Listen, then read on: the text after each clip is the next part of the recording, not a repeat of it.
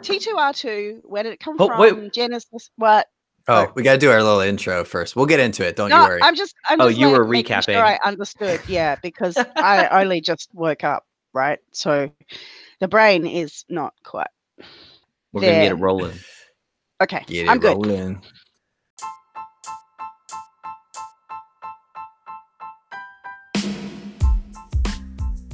All right, welcome back to episode 7 of the Open Practice Podcast. I'm one of your hosts, Matt Takani. I'm a lover of finding new ways to form teams, and I bring folks together for those aha moments, bringing them together for their journey towards effective and efficient delivery of value for their organization and their lives. And with me, I have my wonderful co-host. Dude, how are you gonna set me up like that with that super smooth intro? Because I took 2 minutes and And actually then wrote it down. And I'm gonna come in and be like, "Hi guys, I'm Jerry. I'm here too. I'm product manager. I'm a product. I like products. So, you know what? That's me, Matt. All right, that's my style. Hi, I'm Jerry. I'm here also with Matt. I'm riding on your coattails this episode, man. It's still good. I wanted to try like the super announcer voice, and we'll see.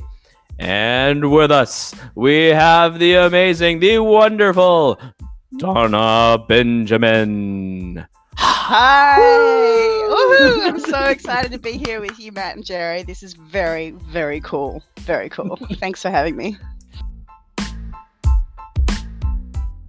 So Donna, I know you just woke up, and we're going to throw the hardest question at you first today. What spirit animal are you embodying right now? Some kind of animal that normally sleeps during the day and has been rudely awoken. So maybe a possum. A possum. But actually, no. See, you Americans will get confused by that because your possums are like scary critters, whereas our possums are really like, cute, sleepy things. So maybe not a possum because that will be weird for people who don't know what a possum is. Maybe a cute possum. I don't know. Then. A cute possum? No. See, I wouldn't describe myself as cute. Once upon a time, maybe, but no longer. Cuddly possum? I don't know. I'm going to go with a wombat, actually. I think today I'm a wombat. Yeah. Sounds a lot of fun. So today we're talking about T2R2. And if folks don't necessarily know what that is, that's why we have Donna here.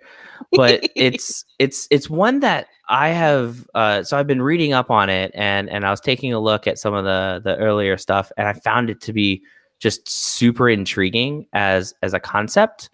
And I've never used it, and so I'm super interested to hear how it becomes applied, because this might be my aha moment. Before we get into that, can we first find out who the heck is Donna Benjamin?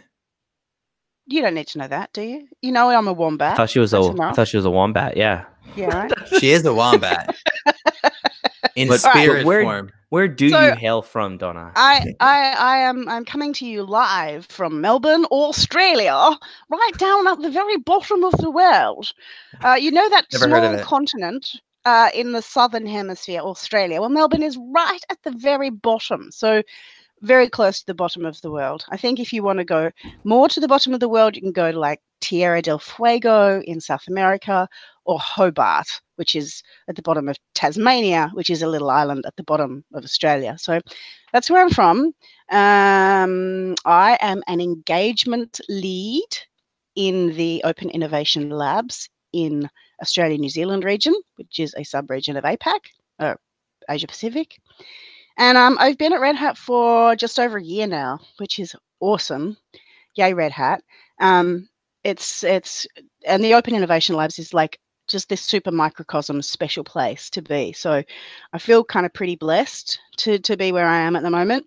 And the engagement lead kind of role is in itself kind of interesting. So it's nice to be inhabiting this role because we bring a real mix of sort of different skills and experiences to the table to, I think as as Matt sort of said in his opening, to really help our customers be their best, do their best, and learn how to be even better on this sort of journeys of transformation, of bringing innovation to their tables and doing things differently. So, yeah, that's me.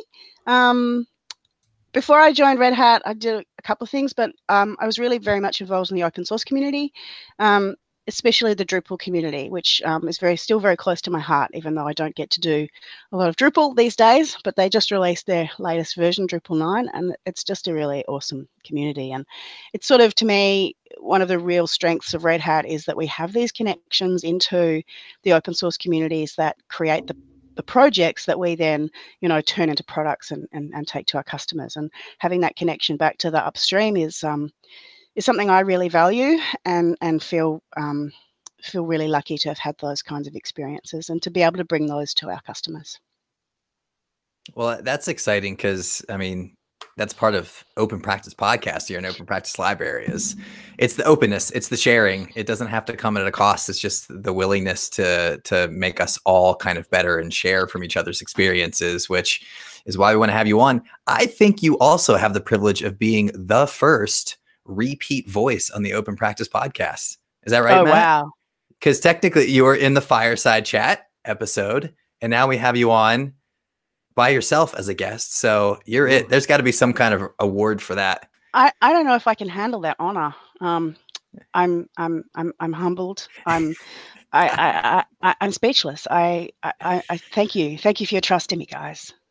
It is a true celebration. I didn't even think that it only would take 7 episodes to do that. Must have also 7. A huge that's lineup such of an people. Amazing number. 7. This is episode 7, and 7 is a beautiful prime number, which I love. It sure is. Well, the fact that you could put up with us for another episode, that's deserving of another award in and of itself. But we're here, and T2R2 is on the table. T2R2. It is not, as you might have thought, an android from the Star Wars. Yeah, it's not a Star Wars droid. Although that would be appropriate for our DevOps culture and practice enablement, where we have a lot of Star Wars themed elements. No, T2R2 stands for Talk, Type, Read, Review. And it's a meeting etiquette technique that I discovered, that I was taught a real long time ago now. I'm actually going to say last century, from a wonderful human being who's now sadly no longer on the planet with us, which John Findlay. He had a company and a technology called Zing Technologies, and it was a group decision support system. And it originally started as a bunch of keyboards plugged into a single computer, a laptop, and a projector to allow people to collaborate using technology, using a computer, gather their thoughts together, process those thoughts together, and create new knowledge. That's the phrase he always used to use, is we're creating new knowledge. And T2R2 was the technique that he developed to really smooth the process of computer-mediated communication, if you like using computers and in a way to facilitate discussion. Because as you would both be aware, and as people who facilitate sessions are aware, when you have 2 people talking, they're the only people contributing, and they're doing so one at a time, back and forth like a tennis match. Whereas where you start to use a collaborative tool which allows everybody to effectively contribute at once, you get these moments of silence, but you also create a lot more material that you need to process. So T2R2, or Talk, Type, Read, Review, was the kind of cadence or method that John developed to kind of pave the way. Now, in that case, we were still physically present in one room generally, and the first talk was generally getting people to work in pairs or threes on the topic first. So have a quick chat to your partner, to your colleague, to the person sitting next to you, or in a small group, to get your ideas flowing, to first break the ice. Then go to your keyboards and type from your own perspective your response to the question or topic at hand. And that would, we would time box each of these stages, followed by a read. Now, this was sometimes getting people to read out loud. Sometimes it's getting people to read to themselves. Sometimes you get a couple of people to read in turn. But the idea here is because everyone has typed at once, they haven't had a chance necessarily to absorb what's been contributed. And that read time is a pause. And it's purposefully no editorializing. It's just reading what's been written. Take a note if you have a question. And then the final piece is to move into review. And this is where you might ask questions, ask for clarification, or do voting or clustering, basically process what has been said. You've had a chance to get the brain flowing with talk. You've had a chance to contribute with type. You've had a chance to absorb with read. And then in review, you have a chance to sort of take it to the next step. And what you might do at the end of the review phase, at the end of the review phase, you might then create a short summary, which becomes an artifact to go forward. So that's the sort of talk, type, read, review. And with T2R2, and that was a shorthand that I added to it to kind of make it easy to talk about and give it a little intrigue. It's a nice, easy way to get everybody on the same page about how we are going to work together. It's really cool to really think about. So you took an original idea that was actually facilitating in-person conversations and kind of ice-breaking into an agenda item or any sort of like a new topic, and you've really adapted it to what actually sounds like a means of doing distributed communication. This is a great kind of communication pattern when you're looking to ideate. It's kind of like almost a diverge converge type of method to get the ideation and then converge into a common understanding that you can then move forward with. How do you leverage this kind of at the higher level of ideation, or really at the lower level when you're actually trying solution ideation? So I use it subconsciously when I'm facilitating online. And to go back a step, it started in a face-to-face environment, but John Findlay and Zing Technologies adapted their program to work online. They ended up creating a Java app, and a lot of my online facilitation skills were developed during that time when he first introduced online ways of working with his tool. So it kind of morphed quite easily into that. But in terms of where you use this, ideation, yes, but any kind of collaborative activity. So it may also be problem solving. It might also be data gathering. When I was first introduced to Zing Technologies, called Grouputer back then, terrible name, it was in concert with Edward de Bono's Six Thinking Hats. So we used the different Six Thinking Hats as a way of structuring the flow of topics. So you might have White Hat, which is the blank page data gathering type thinking hat, where you're asking questions and providing data in a neutral way. So it's not necessarily ideation, but fact gathering. Through to Black Hat, where you're being critical and really reviewing what's been shared and thinking through the barriers, obstacles, cautions, etc. That's what I like about it. It's simplicity and it's neutrality. What you're talking about doesn't matter. It's the how you're talking that T2R2 helps facilitate. Yeah, and in giving that structure to a conversation, what kind of benefits do you see that comes out of that for the team, for them to go through the process in this kind of structured way? So I think the standout thing is having people think in parallel, to use another de Bonoism, but to have people think in parallel rather than in opposition, because quite often with dialogue you can get stuck in arguments. You can have two people take a position and then they do the normal sort of argumentative approach to come to a conclusion. Whereas with T2R2, you sort of start by getting level setting with the talk phase, like this is what we're talking about, are we on the same page? Typing, where everyone contributes at once in parallel rather than one at a time in opposition. and read, is that opportunity for everyone to understood what's been said, and review is that opportunity for people to then test and absorb. Now, one of the things which hasn't translated into the T2R2 practice in terms of how we use it is that we had, when people contributed their ideas in the tool, they became anonymous effectively. So imagine, we write things on sticky notes and we stick them up on the wall, and you don't know who wrote it unless you notice what color sticky note pad they had, or their handwriting. But there was a real anonymity to the contributions, and that also takes away some of the I guess some of the politics that you can sometimes get, like if that person said it, I'm never going to agree. So because of that anonymity, the ideas stand in their own. So that's a bit that I haven't figured out how to really truly bring into to our practice. But the thing for me is very much that it gives everybody this sort of same rhythm. We're gonna first understand what we're trying to collaborate on.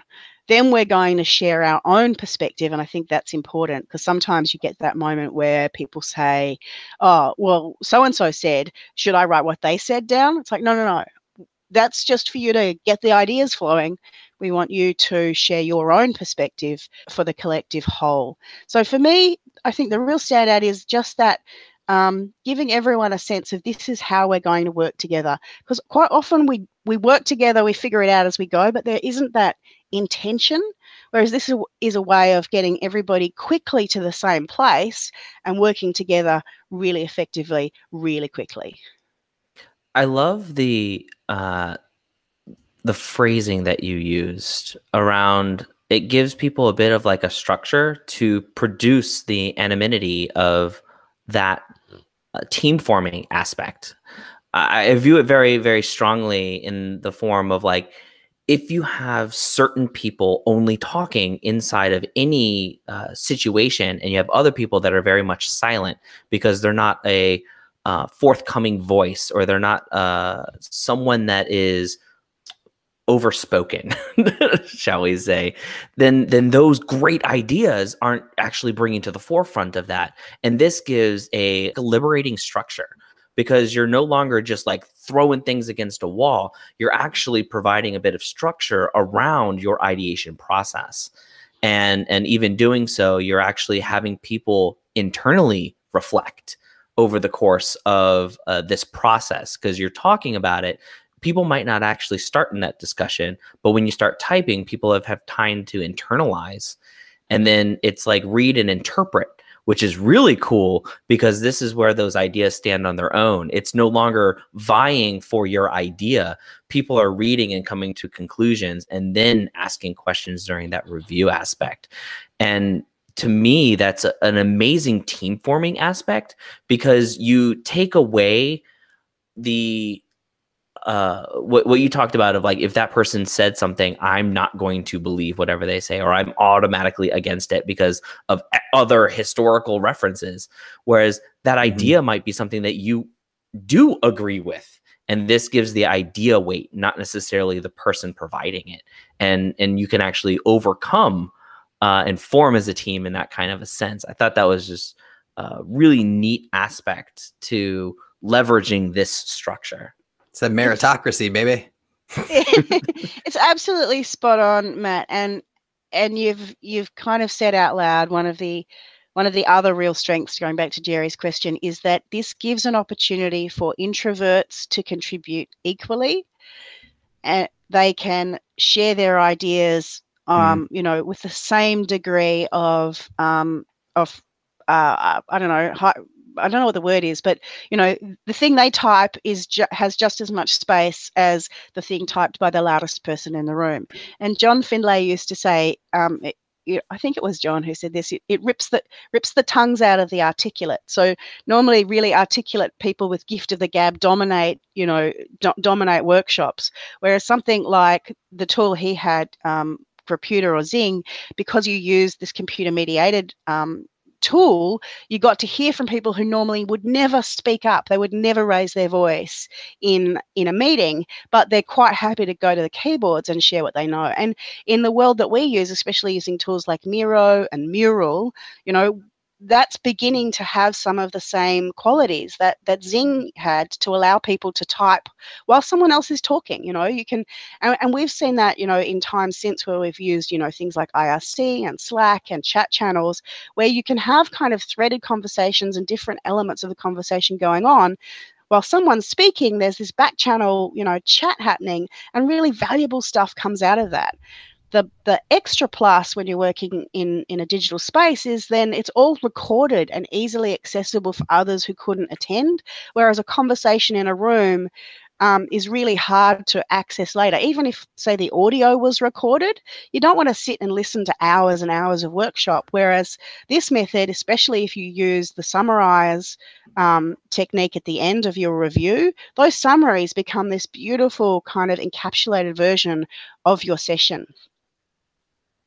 Yeah, it's the idea of how to actually create meritocracy, which is how do you really actually create all voices and all ideas being equal, is it requires some thought and some structure sometimes. And I think this is a really great way to do it. It actually reminds me of, we had Jonathan Courtney on the podcast a couple of episodes ago, and he likes to use this phrase, we worked together independently. And it's this idea, you align on what the challenge is, but then everybody does silent generation and you work together, and then you put it all up there so that all of the ideas have equal weight to start. But again, ideation is great, and that's like, it's great to diverge in thought, but then getting into the converging about, okay, we've come up with a bunch of ideas. Now let's make this actionable. How are we going to align on this? And in thinking in the last step of T2R2, which is the review phase, what ways have you taken that and then built on it in order to actually get the team aligned on some actionable thing that they can do afterward? Great question. So read review. In the review phase, maybe you've gone to a vote. So you've had, 100 ideas put up there. They're all nice little short ideas, and you've had a phase of voting. And so you've got 5, like, these are the top voted items. And depending on, whatever that was, you might then have another process on those 5. So how do we then expand out? So, in design thinking, you've got your converge, diverge, converge, diverge. So you've done that, and then you're at the last bit and say, okay, well, these are the 5, that we've collectively voted as the most important. Maybe we now vote again and say, okay, which one of these we're going to take to prototype, or which one of these do we need to get more information on, or etc., whatever it is. So it's like using that review phase to really think about and structure what comes next. So is the review phase just to summarize the discussion? Great, let's make sure we've got that summary. Is the review phase to vote? Is the review phase to cluster the ideas and sort of, perhaps you carry a working group? Okay, we've got this theme around people and process that's emerged here. Okay, so, Joanne, do you want to kind of lead a further piece on that? And, we've got this thing over here about, that we're getting our technology, our tech debt is really building, and we're not addressing that. So, Maria, can you maybe, go flesh that out? So, depending on what it is, that review phase, as you've picked up, Jerry, is that really critical moment to say, okay, so what? We've just had this conversation. What's next? And that review phase is very much around facilitating that next step, whatever that may be. Yeah, it reminds me of some of the converging techniques and practices around like dot voting. Yes. In order, because you're talking about voting, and I was like, oh, dot voting. It's like the thing that comes to my brain. Or affinity mapping, looking to group like ideas to produce those key themes that you're really wanting to put into action. And then pairing this with like pretty much whatever your next steps are to create action upon that whatever decision or theme that you want to progress. And I guess that ends up depending if you're at the beginning of your journey or if you're in the middle of your journey. Yeah, exactly. And this is one of the things, like, because I learned it in conjunction with the 6 hats, one of the things we learned with the 6 hats is there is no one flow. Depending on whatever your task is, you might start with red because you want everyone to do a gut feel check. Then you might go to white because you want to gather some information. Then you want to do, some green field thinking, so you put your green hats on. Or flip side is you might have, a whole bunch of proposals in front of you and you want to put your black hats on and do some critical thinking. So you really sort of think about sequencing your topics so that they also flow into a kind of narrative of your overall objective or goal that you're setting out to achieve together. So that flow is important, and that's where T2R2 kind of is almost like this like mini 3-act play or mini 4-act play within each topic to help you, take that next step into the next activity. But it reminds me, because I've used like 6 hats in a retrospective format, and I can see how T2R2 can pair really well with the 6 hats from our conversation. But at the same time, I never thought of it in that kind of a way in any retrospective format. I feel as this could be applicable in order to achieve everyone's voice and everyone's thought process without necessarily saying, do silent generation with one of your Post-its or anything. You could actually start it with like, let's talk about it. Just talk about how the sprint went, or how this time frame that we want to retrospect against. And then now that you've had that conversation, now I want you to write as a pair all of the ideas, all of the thoughts that you really had, and just silently look to do that in your pair, and then just put it up there, and then give a little bit of time to read, and then you can review. It's a really cool way that I've never run a retro like that, and I really, really want to now. I'm actually kind of seeing how it plays in both portions of the double diamond with diverging and converging, because you could totally run it as a retro and point out a lot of the different like pain points or something, or things that could have been improved. But then you could also do whatever kind of retro format you want, and then align on a single problem that you want to solve as a team for next sprint, and then run T2R2 immediately after that. Like, let's align on this problem, let's talk about it a little bit, and then let's get into ideating and sharing, and then voting and converging on what we want to experiment with. So it's really cool how it can fit into a lot of the different practices in the Open Practice Library as a way to drive that ideation and alignment with this meritocracy where all ideas are kind of equal. Yeah. Such a foundational practice. It is a foundational practice. I think that's a good place for it. I think the other part of it is and you picked up on this, Matt, is it's really important in the team forming phase where you're figuring out who's who in the zoo and how we're going to work together. And you set this practice, say, hey, okay, and it gives you it gives you the kind of permission and authority to say, okay, we've had enough discussion now. Let's get to typing. But the thing is, it's like any practice. When a group of people practice it together, they become stronger in that practice. And so, at the very start of a team, it's very intentional and kind of stepping through it. But towards the end of the, a team formation process, it's become natural, and people kind of just get into the cadence and do it without thinking. And that's where, like, I had an aha moment where I wrote it up for the practice library, because I kind of had this, I can't even remember what the trigger was, but I had this memory that I'd learnt this and that I was applying this to the kinds of conversations and sessions we were now trying to do online. And I was trying to get people to get into this cadence. And then I realized, oh, hang on, this is what John taught me. And maybe I need to teach others that this tool, exists, and that we can use it together to kind of fast forward our process. I said a lot of words. That's why we have you on, Donna. We want you to say words. It's a lot of great words. It's almost like a cockatoo. Oh. How about, obviously on this podcast, we share a lot of practices that people may have just be hearing about for the first time. So in your experience, because I like the fact that you have such a deep history with T2R2 and applying it. So what advice would you give to somebody that might want to experiment with it for the first time, like some facilitation tips or something? Oh, great question.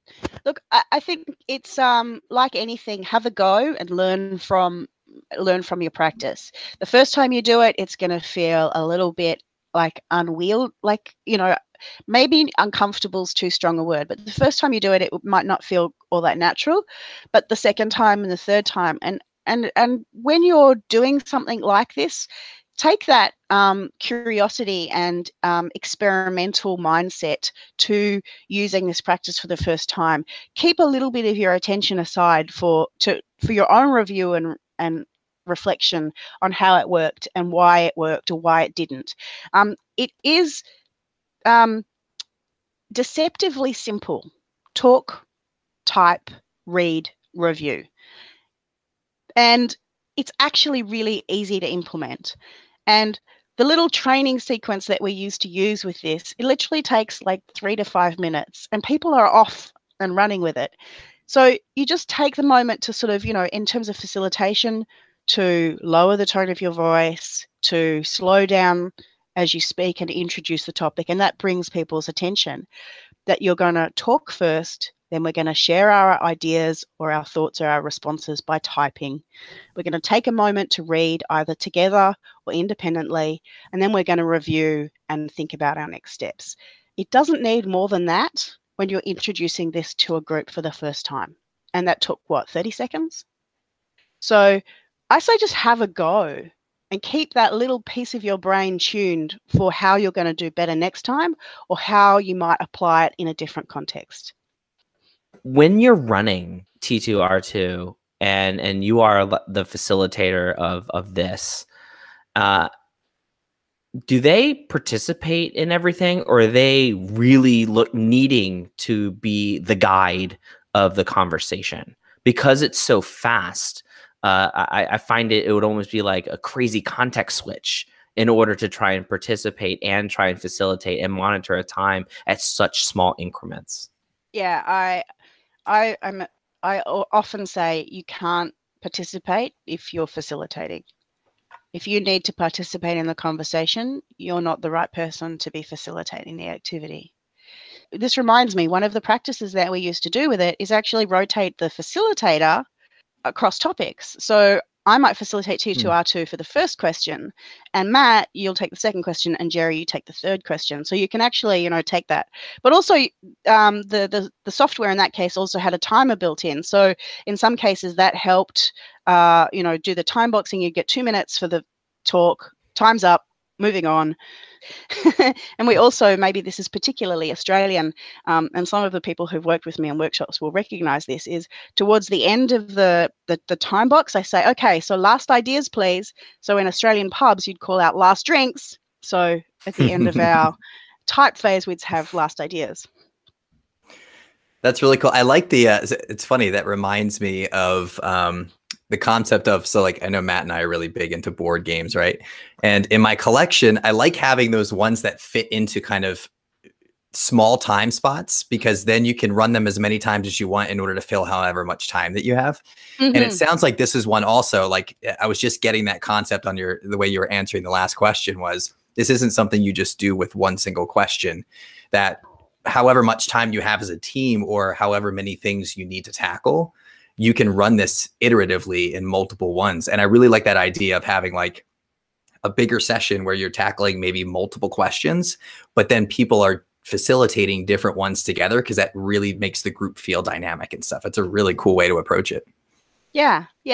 It just becomes the kind of the way you approach any topic or activity, that we're going to go through these phases of, first getting on the same page or opening up ideas, then really having that contribute phase, then really having an opportunity to absorb, and finally making sure you go into that next step of what you're doing with this material in review, whether that's dot voting or affinity mapping or voting or summarizing or whatever that is. And you can do it in microcosms. So I've done it 30 seconds. Okay, 30 seconds, quick. What's the first word that comes to mind on this topic? Okay, now type. You've got 30 seconds. Get the ideas in quickly. To hold like half an hour for each phase. So, that first 30 minutes is someone giving, a really detailed technical presentation, with lots of information and key details. So it's really flexible. There's not a predetermined, prescribed way of applying it.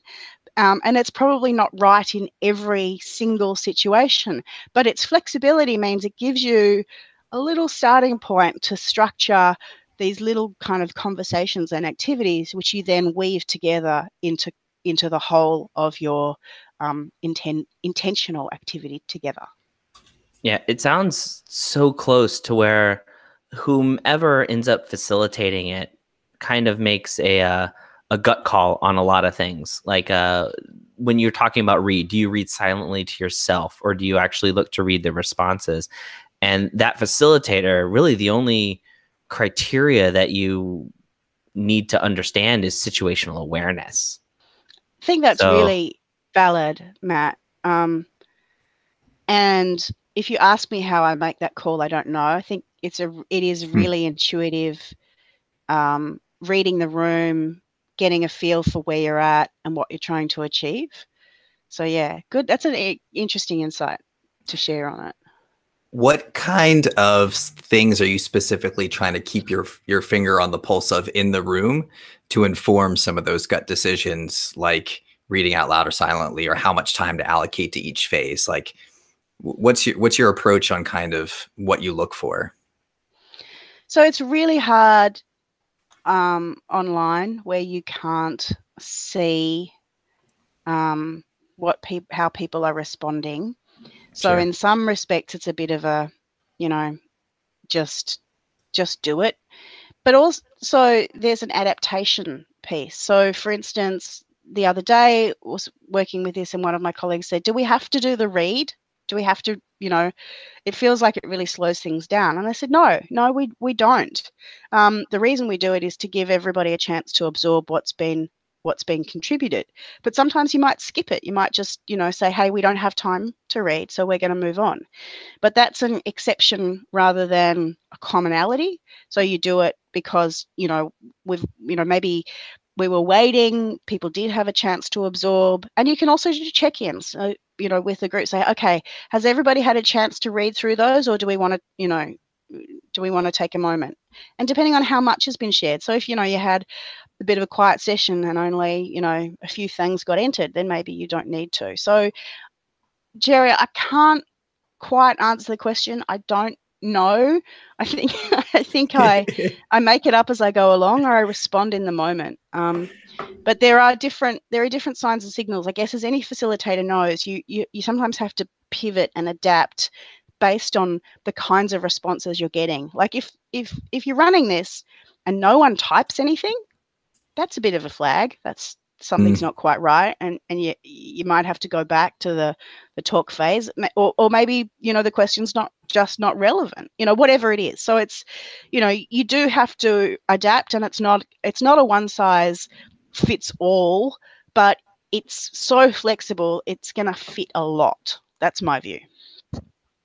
Yeah, that active participation is definitely like a good indicator that the people are seeing the value in what you're doing, and you can spend some time on it. But that was a tough question. I don't think I would really know how to answer that either. Like, what do you look for in a room? So I really put you in the hot seat there, but I liked your answer. It was honest. It's like, I don't know. There's a couple of small things I look for, but the reality is you just kind of learn from experience, you know, and there isn't a lot of vocabulary, I think, around how to do that. But that goes back to your earlier point about, what advice would you give to somebody who wants to try this? It's like, you just do it. You do it. And each time you do it, you look to improve and you get better and better. And as you do, those little pivots that you might make are probably going to become more intuitive to you about being able to go into any room with any group of people and say, okay, this is the path forward. Okay, now I'm seeing this happen. We're going to go this way because I know that, I just get that feeling this is going to go a lot better for everybody. So. Yeah, exactly. And actually, I think, as a provocation question, it's one that we all, as facilitators of human experiences, should try and reflect on, is how do we do what we do? It's often very intuitive and in the moment and based on experience and gut feelings. Taking a little bit of time out of what we're doing to think about how and why we do is probably something valuable that we could all do and share and learn from. Maybe that's an action item for us for today. Well, this actually brings into a very good segue. At the end of podcasts, we're really looking to identify maybe a bit of reflections from the conversation that we had. Really a good way to summarize up what we just talked about. What are our takeaways from the conversation that we had? So everybody goes. So it means we'll have 3. And I'm going first. because last time that I didn't go first, all of my reflections got taken by every panelist that we had. So I'll go first for this one. I'm also just like super jived about applying this. So I've never done T2R2. I've only really kind of like looked at it, but there's so much power that I see inside of that. And really its application to retrospectives is what I'm latching into on this one.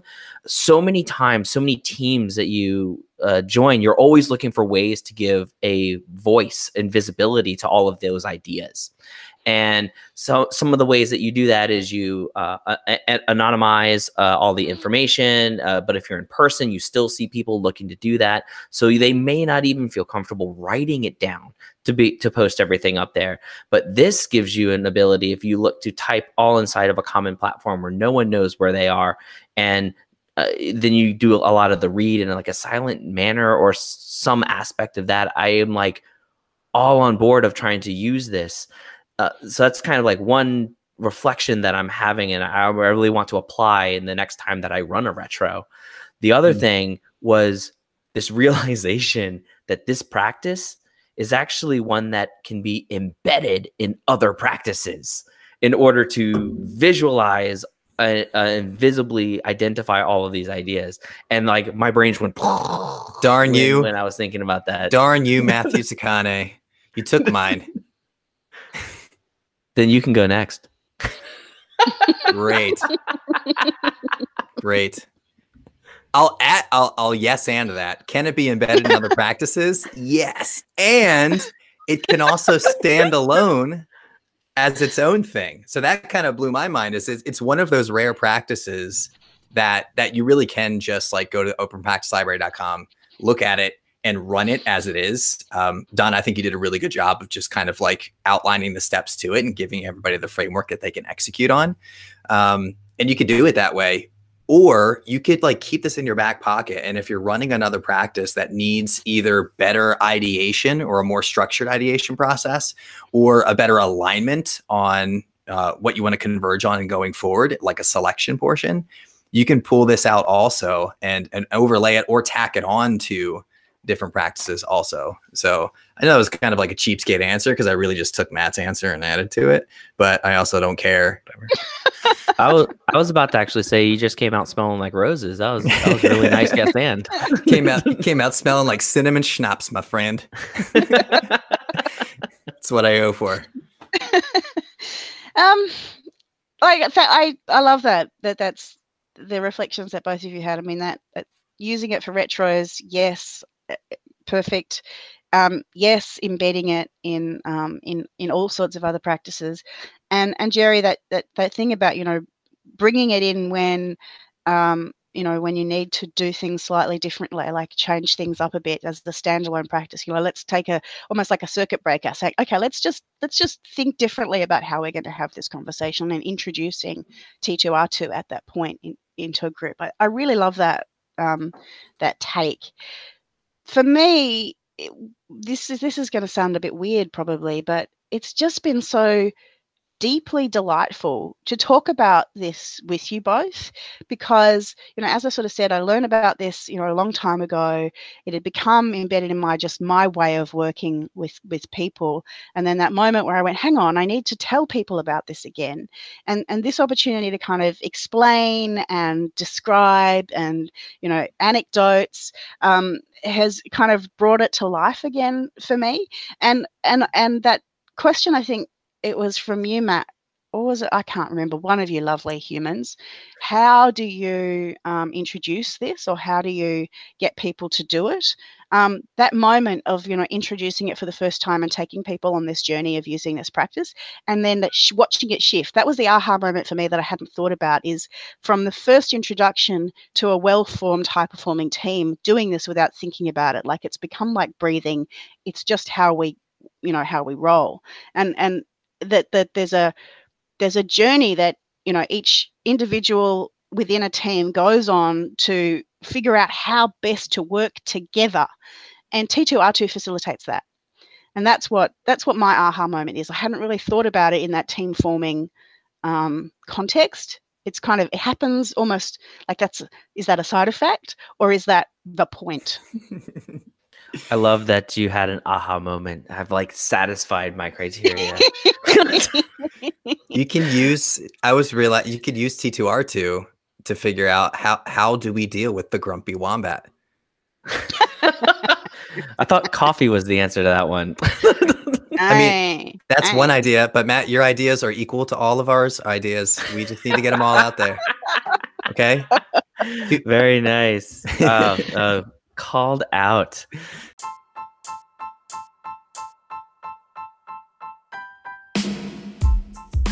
Speaking of calling out, Donna, how can people keep up with you? How can people learn more about T2R2 or other great insights from your experience? So the Open Practice Library, T2R2 is there and so much else. It's awesome. And this is what this whole podcast is about. And me, I can be found, I don't know, in places. Are you on Twitter? I am on Twitter. My Twitter handle is Kattakrab, KATTEKRAB. And I occasionally blog, and which I will tweet. And I occasionally put some blog things on the Red Hat blog. I've got one blog post there, but I hope to have more in future. But I've contributed three other practices to the Open Practice Library as well. And I'll keep doing that because, yeah. Well, that's what we want. That's what we want to hear from everybody. Love contributions. Contributions. I like it. And that means you just booked yourself for 3 more podcast episodes. So let's get right into it. What's topic number 2, Matt?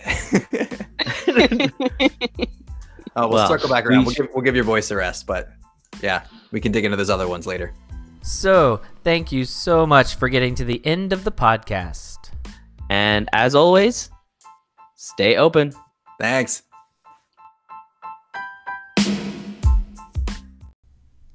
Hey, you. High fives to you for listening to this episode of the Open Practice Podcast. That was awesome of you. And you should do it more often because who doesn't like more awesome stuff in their lives? It's awesome. If you like what you heard and you want to know more, feel free to head over to openpracticelibrary.com where you can find a wealth of activities and practices that you can run with your team in order to help get you from idea to delivery. And while you're there, why not upload your own stuff too? This is all about a community. We all need to share what's in our brains so that we can all get better at creating better ideas and turning those into better solutions for people. So, contribute. We need it. If you want to keep up with us, you can also hit us up and follow us on Instagram @Open Practice Library. Thanks for listening and stay open.